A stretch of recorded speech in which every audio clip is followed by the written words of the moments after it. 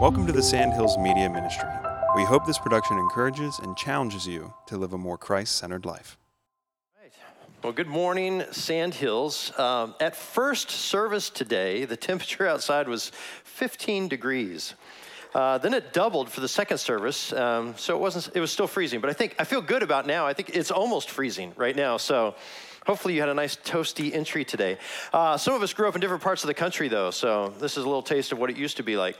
And what I love about South Carolina is that it will be in the 70s by Thursday, I think. So, yeah, that's how we do it. Anyway, hey, we have reached the end of 1 Samuel. We started 1 Samuel in April of last year, which means we've been in 1 Samuel for about 9 months, meaning we have given birth to Samuel. And so we're at the end of it now, and so we're going to wrap up 1 Samuel. I think we're going to have some fun with this, but I've invited back some guests that we had from the last time when we first started this series, and so why don't you introduce yourselves? All right. Morning. My name is Ben Noonan. I'm originally from Wisconsin, and so the kind of weather that we're getting today is actually kind of typical for what we get during the winter. But I've been in South Carolina for about 10 years or so now. I teach Old Testament and Hebrew at Columbia International University, and just love the chance to be able to show people the relevance of the Old Testament. And I'm Jen Noonan. I'm Ben's wife. I also teach Hebrew and Old Testament at CIU. Is your dean here? Is that I think he is. Yeah, I better be careful what I say. Yeah. We are in the same field because we met working on our PhDs. We also have a daughter who's in 6th grade who was here at the second service. That's great. It's good to see you guys. Thanks for coming out here. Amen. Good. Sandhills, welcome. So, hey, guys, if you've been with us studying through 1 Samuel, I hope you enjoyed it as much as I loved the journey through 1 Samuel. It was a lot of fun. I think just learning the whole thing. And so I thought it would be good then to just review. I don't want to leave it too quickly. Let's just review some things that we learned. If you're visiting with us for the first time, you actually picked a perfect Sunday to visit because you get the whole book in one shot. So you'll probably want to go read it after this, but this is great. So let me just talk back just a big overview of what we've done. So we've covered so much ground. So it started with Elkanah and his wife Hannah, who was barren. She couldn't have a child, and she begged God to give her a son, and eventually he did. He gave her Samuel. And Samuel grew up to become the preeminent prophet of Israel. In the journey of his coming to be, we met Eli, who was a very wicked high priest. Under him, his 2 sons who were also wicked, Hophni and Phinehas. We followed the adventures of the Ark of the Covenant. We met Saul, who was God's gift to Israel, really, because they had begged for a king, so they gave him Saul. And then we watched as Saul wrestled with whether or not he really wanted to trust and follow the Lord. Ultimately, we know that he chose not to follow the Lord, and that led to some disastrous consequences.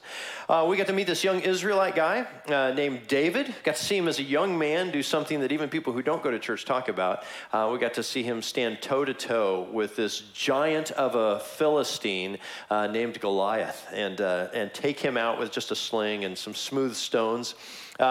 We saw David going to become a part of the king's court, lived in the house of Saul, became best friends with his son, Jonathan.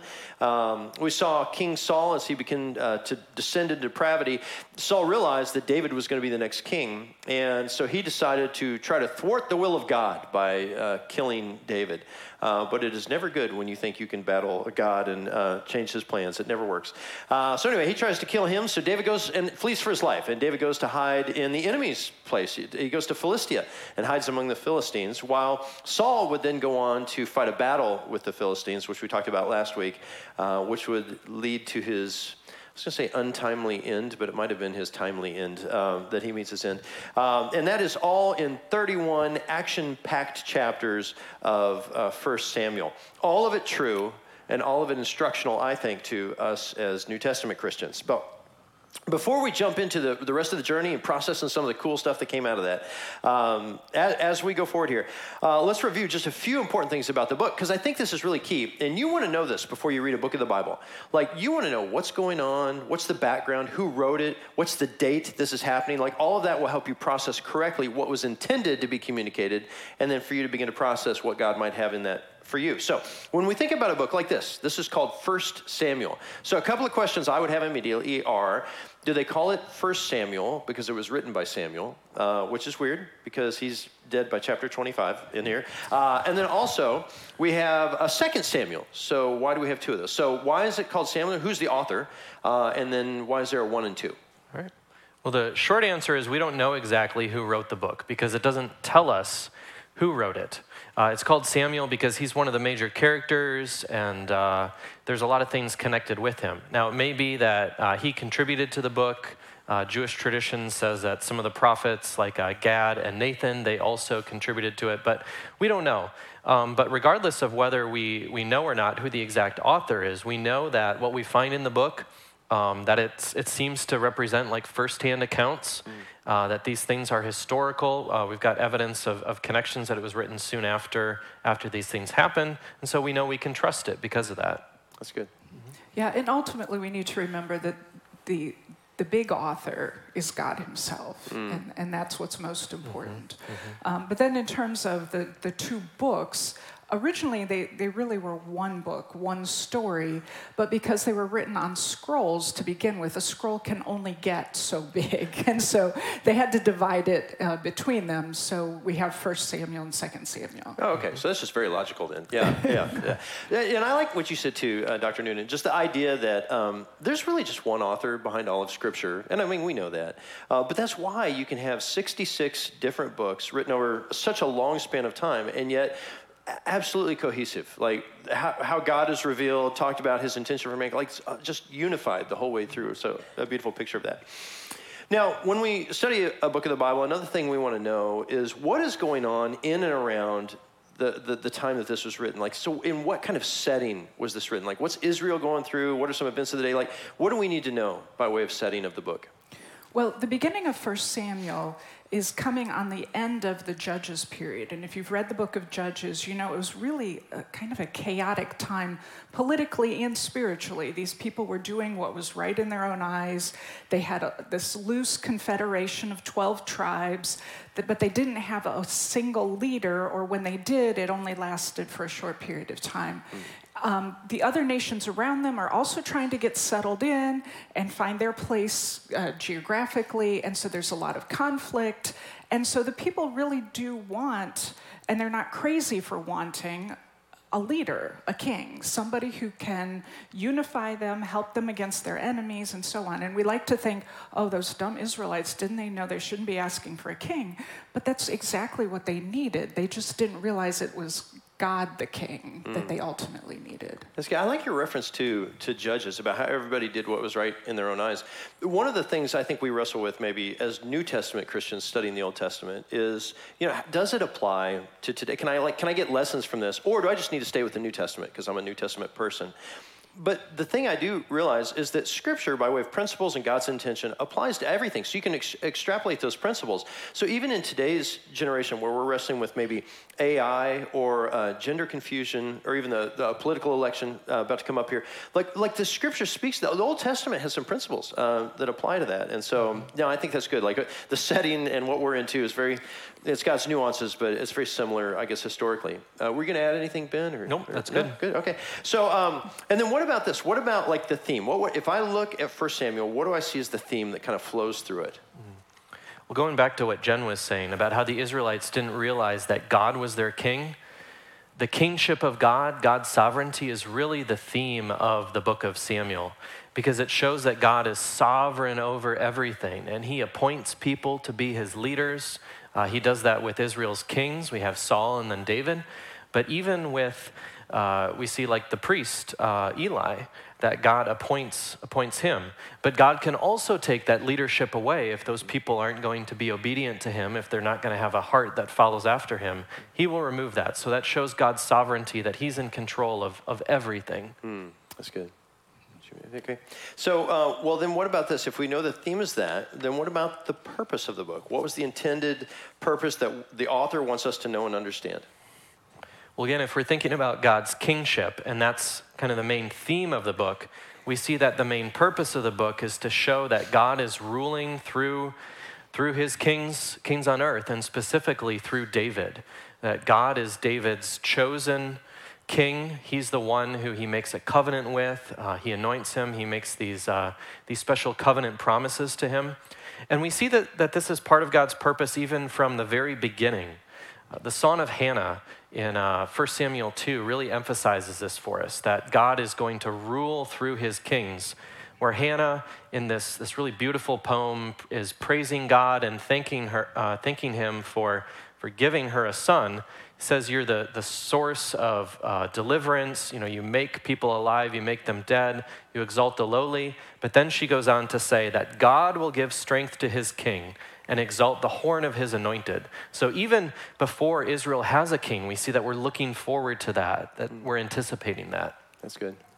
Yeah, and going back to, I guess, kind of what was already said, that God is going to raise up and use those who are obedient, but those who are disobedient run the risk of him removing them. And we see the contrast that's right from the very beginning, Samuel and Eli, where Samuel's coming to power, but Eli is declining, and you see that in their life. But then that's also in Saul and then David, where Saul is disobedient, God removes him.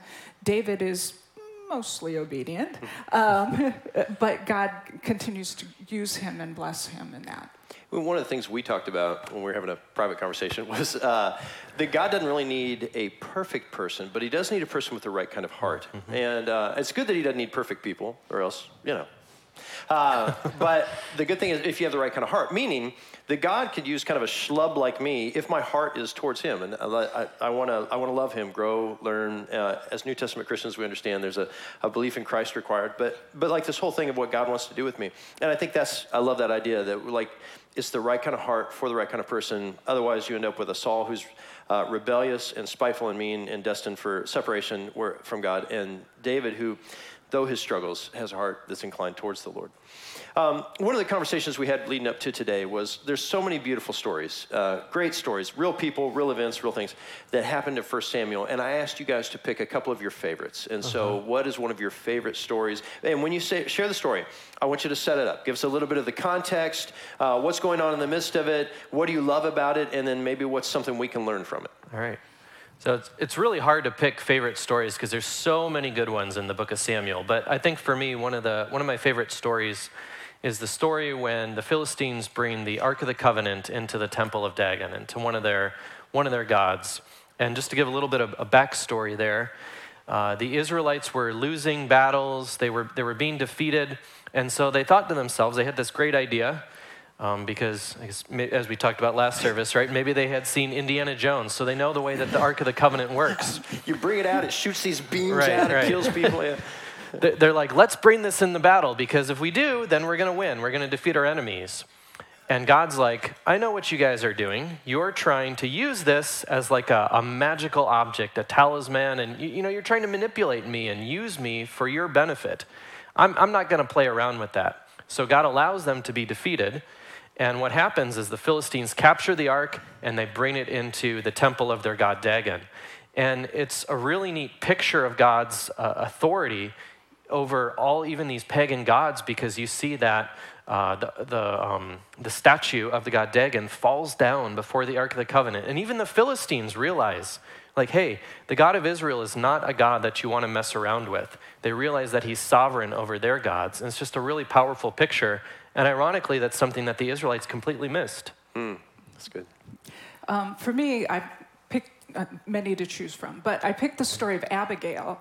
And a little bit of backstory for her is David is running for his life from Saul, and he's gathered around him a band of warriors, and they're kind of hiding out, living off the land.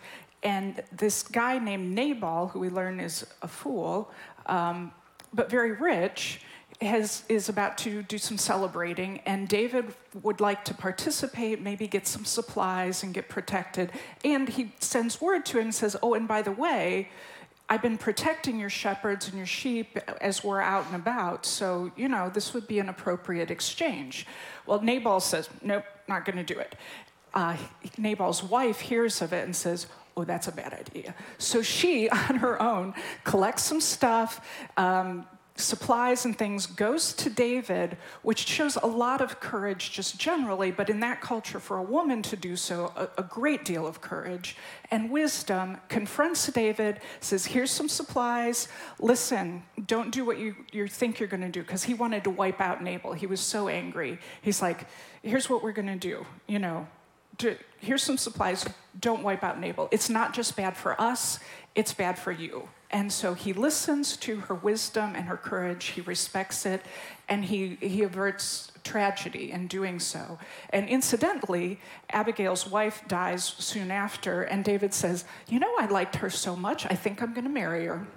And so it's a great ending to that story. Yeah, no, it's a really weird Old Testament love story, but love story. So for me, I think one of my favorite stories is what I've called the Wicked Witch of Endor. She shows up in chapter 28.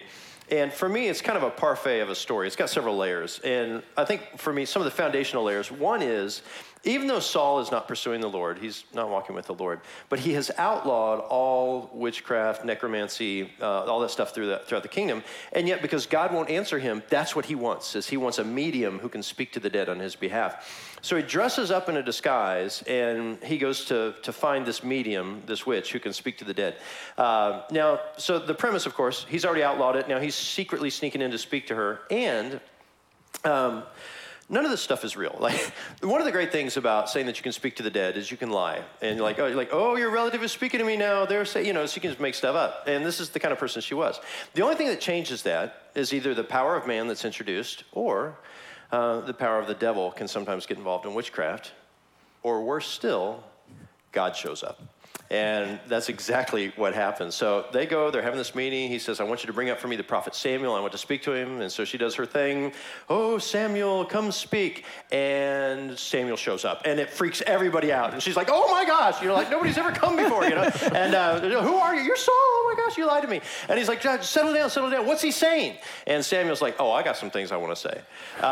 And so Samuel shows up, and he's like, okay, Saul, you're an idiot. What are you talking about? How do you think you're fighting the will of God? Let me tell you a couple things. One, David is still going to be king. And second, you and your sons will be dead tomorrow. And you're talking about thanks for that prophecy. That was great. It's just an incredible story to me. But what it reminds me of in the midst of this is that God is always in control.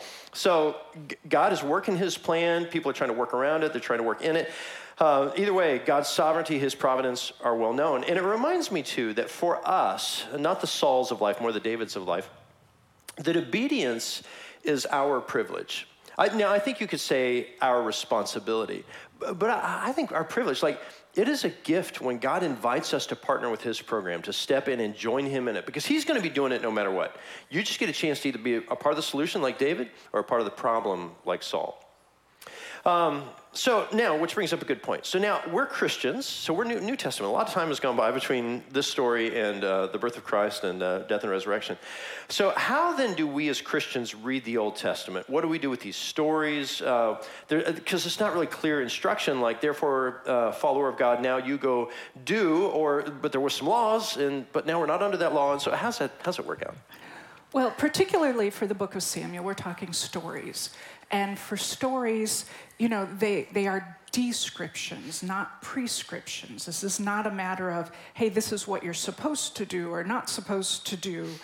Just because it's in a story doesn't mean that it's supposed to be done. But ultimately, the story, the main actor is God. And that's where we need to keep our focus. Yeah, and maybe it's good for us to just be reminded that we need to avoid something that we probably often do as Christians. When we're reading stories in the Old Testament, we look for moral characters that we can imitate. Somebody like David. Okay, David was a great guy because his heart was repentant even when he sinned, and God used him. And God even used him to defeat Goliath. And so maybe God will help us today to defeat our giants. That's the kind of thing that we typically do. But we need to remember, like Jen said, that God is the main character of the Old Testament. And that's ultimately what we need to be looking for. He's the one who it's about, and we learn about who he is, what kind of a God he's like. And yes, he can conquer enemies. He can defeat giants. But those are the kinds of lessons we need to draw, more so than, oh yeah, I need to be like David and not like Saul. Yeah, and I think that's why I've tried to use this phrase, lessons learned, as we've talked about how to apply some of these things.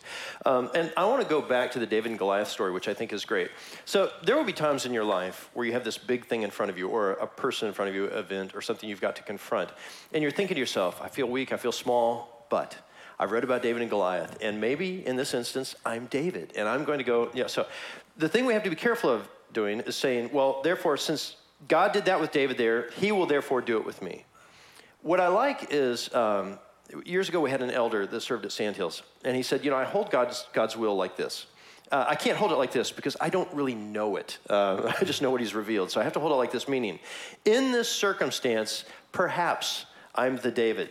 Because when I read Scripture, what I realize is he's the kind of God who shows up and overcomes the big and the evil with the small and the faithful. And so because he's that kind of God, I'm willing to put myself in that position and realize that if he comes through, that's just the kind of God he is. But if he doesn't, I still release him to do his will. It literally may be his will that I take a stand and I don't prevail. I don't come through this okay, or whatever it would be, because I have to submit myself at the end of the day to his will. And so again, lessons learned. We can learn about the character of God, the kind of God he is, but we're not going to find prescriptions for what he wants for us in a particular circumstance. Now, we as New Testament Christians have a perspective that they didn't maybe fully understand at the time, but this book does come in the context of salvation history. When we talk about salvation history, what we mean is God's work of redemption for mankind since the fall. And so it has been God who's been doing the work. Where does Samuel fall in the line of salvation history?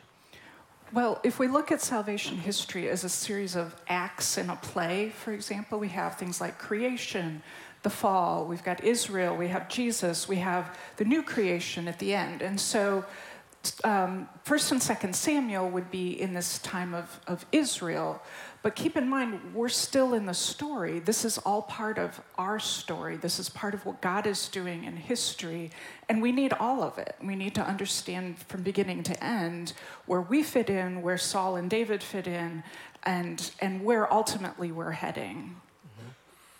And again, it's an important reminder for us of the importance of the Old Testament. So I like Lord of the Rings, so I got to get a Lord of the Rings reference in, I suppose. Of course. But think if you tried to just read the very last book, The Return of the King, without having read the first two, you're going to be completely lost. So the Bible is all one story. The Old Testament is an important part of that. And what we find in 1 Samuel, as Jen said, we're in the Israel part of the story, that particular act. And this is important for a number of reasons. One, because we find God making a covenant with David, which is a really big deal, because God is doing something big when he makes covenants in the Bible. But we also see that he is bringing to fruition something he promised, something that he intended from the very beginning. We see that he gives Israel a king. And kingship is something that God intended from the beginning because he makes humanity so that they can rule on his behalf. And it happens in a particular way in Israel's king, but it's promised throughout the Pentateuch. And sometimes we think that the Israelites were just asking for something that they shouldn't have been, but this is part of the purposes. And so we see God's character, we see that he's being true to his word, which is really encouraging to us. Amen, amen. Well, then how would you sum up then? What's your big takeaway for 1 Samuel? Well, we like to look at heroes and idolize people and that kind of thing. And it's a reminder that all of our human heroes will fail. But God does not. That he is faithful throughout, that he is the one ultimately in control, and he's also ultimately good and loving. And he's the one we need to look to. Amen, amen. Ben, you have anything you want to add? Yeah, and if we're looking to God, then we just remember that he's the one who's in control. And that's kind of hard, at least for me, to remember sometimes. But it's a good reminder that I'm not God, that he is. It also releases a lot from me. I don't have to worry about a lot of things, but I need to trust him, even when I can't see that he's at work necessarily, or it may not seem like he is, just like he was in the life of David, even the life of Saul. We know that he's at work. Amen. Yeah, for me, I think go back and piggyback off your Lord of the Rings comment. So I don't know if you've read the books, The Lord of the Rings, you should. If you haven't read the books, you've seen the movies, hopefully. If you haven't, you should. So the good thing about The Lord of the Rings that I love is very quickly you realize there are two groups. There's a good group and there's an evil group. And the evil group is legitimately evil. They're just some bad dudes. And then there's the good group. But the good group of people, I mean, they're barely hanging on. And evil is so powerful, so strong, so overwhelming. And they're small, they're disjointed, they're trying to figure things out. They've got this one little thing that they're holding on to that they hope will somehow lead to their deliverance. And then at the end of the movie, suddenly things flip around. And all this evil, this grand evil is defeated in a moment. Good prevails. Great things are done. Like there's just it's this hero epic. And I when I look at that, I think Tolkien is really seizing on the story of creation. Like, that's how it is. That's how it was here. You're looking at this, and you're thinking, oh, man, what's going on? And Israel's being defeated, and David's been chased away, and he's in hiding, and, like, what's going to come of that? And then you're going to see that there's going to be an ultimate redemption of that. Or I think if we had been followers of Jesus during the time he was on earth, we would have felt like the cross was the biggest defeat.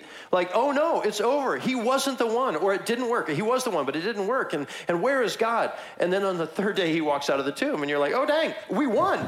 He was the one. It's great. Everything's great. You know, so like this whole story of creation, I think it's the story of the New Testament church. This little thing that isn't going to make it, and everybody thinks it's silly, and then, you know, it prevails. Or even us in our own lives. Like, it's such a struggle. I don't know what I'm doing. Where is God? I feel so broken. And then this great victory that he works through Christ in my life. And I think even the story of history, if we read Revelation, and maybe I should teach on that next, just this idea that the whole culmination of, it looks like evil's winning, the whole world's turned away from the Lord, and then in a moment, everything turns around. Jesus is victorious. We're with him in paradise forever. Evil is gone forever. You know, all this great stuff. So I really think that when we look at this, 1 Samuel is just a microcosm of all of that that's going on. And so, which I think logically now leads to, we need to talk a little bit about 2 Samuel, because that's where we're going next. It makes sense since it was one book anyway. So as we think about 2 Samuel, there's a lot of things going on. For you, why is 2 Samuel important? Well, for one thing, I think it's important to get the rest of the story. If we were to end the sermon series with 1 Samuel, it ends on a pretty depressing note, right? Defeat of Israel, suicide of Saul, those kinds of things. But we get to see that there's a good ending, that God institutes his king. So that's an important thing. But we see that this portrayal of kingship that shows up in 2 Samuel, David's not perfect. But there's this ideal that's set up. He is the ideal king of Israel. And when he fails, we have this expectation that someday, at some point, somebody's got to come along and make things right, to actually fulfill this role of being a king perfectly. And that points us to Jesus. He's a picture. He foreshadows Jesus in that way. Good. And within that, and relatedly, God makes a promise to David, a covenant, and says, I will bring one of your descendants to the throne who will reign forever, and he will be that ideal king. And so this promise of Jesus right there, and the importance of that, and the importance of God's love and grace, because he does it basically without strings attached. He just says, this is how it's going to be.